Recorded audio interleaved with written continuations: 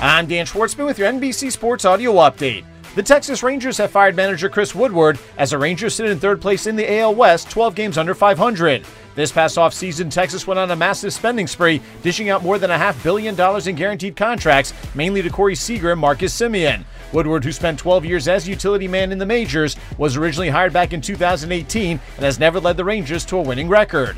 Full slate of games on the Major League Baseball schedule with 5 matchups featuring both teams with 500 or better records, as the New York Yankees are hosting the Tampa Bay Rays, the Baltimore Orioles are at the Toronto Blue Jays, the New York Mets are visiting the Atlanta Braves, the Chicago White Sox are home for the Houston Astros, while the Los Angeles Dodgers are on the road at the Milwaukee Brewers.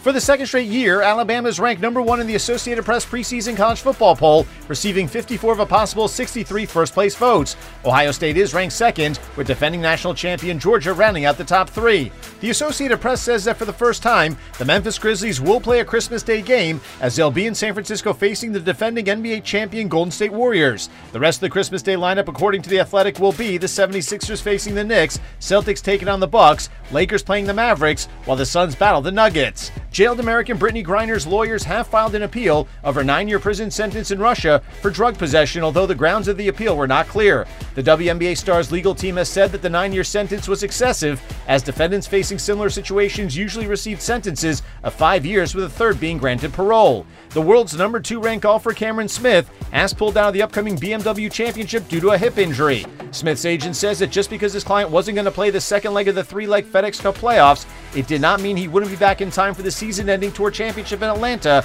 teeing off on August 25th. The first ever Roto-World Draft Day takes place on Wednesday, August 17th. From mock drafts for a variety of formats, Q&As with the industry's top experts, and so much more, is a truly jam-packed day you won't want to miss. The day will conclude with the premiere of the 2022 Roto-World Draft Guide with Matthew Berry on Peacock and YouTube at 8 p.m. Eastern. Hosted by Matthew Berry and Michael Smith, they'll run through Matthew's position rankings, injury reports with Mike Florio, player outlooks with Chris Sims, training camp updates with Peter King, and so much more. You can catch all of the action on the NFL on NBC YouTube channel, and follow NBC Sports Edge Football on Twitter for additional analysis and highlights from the day.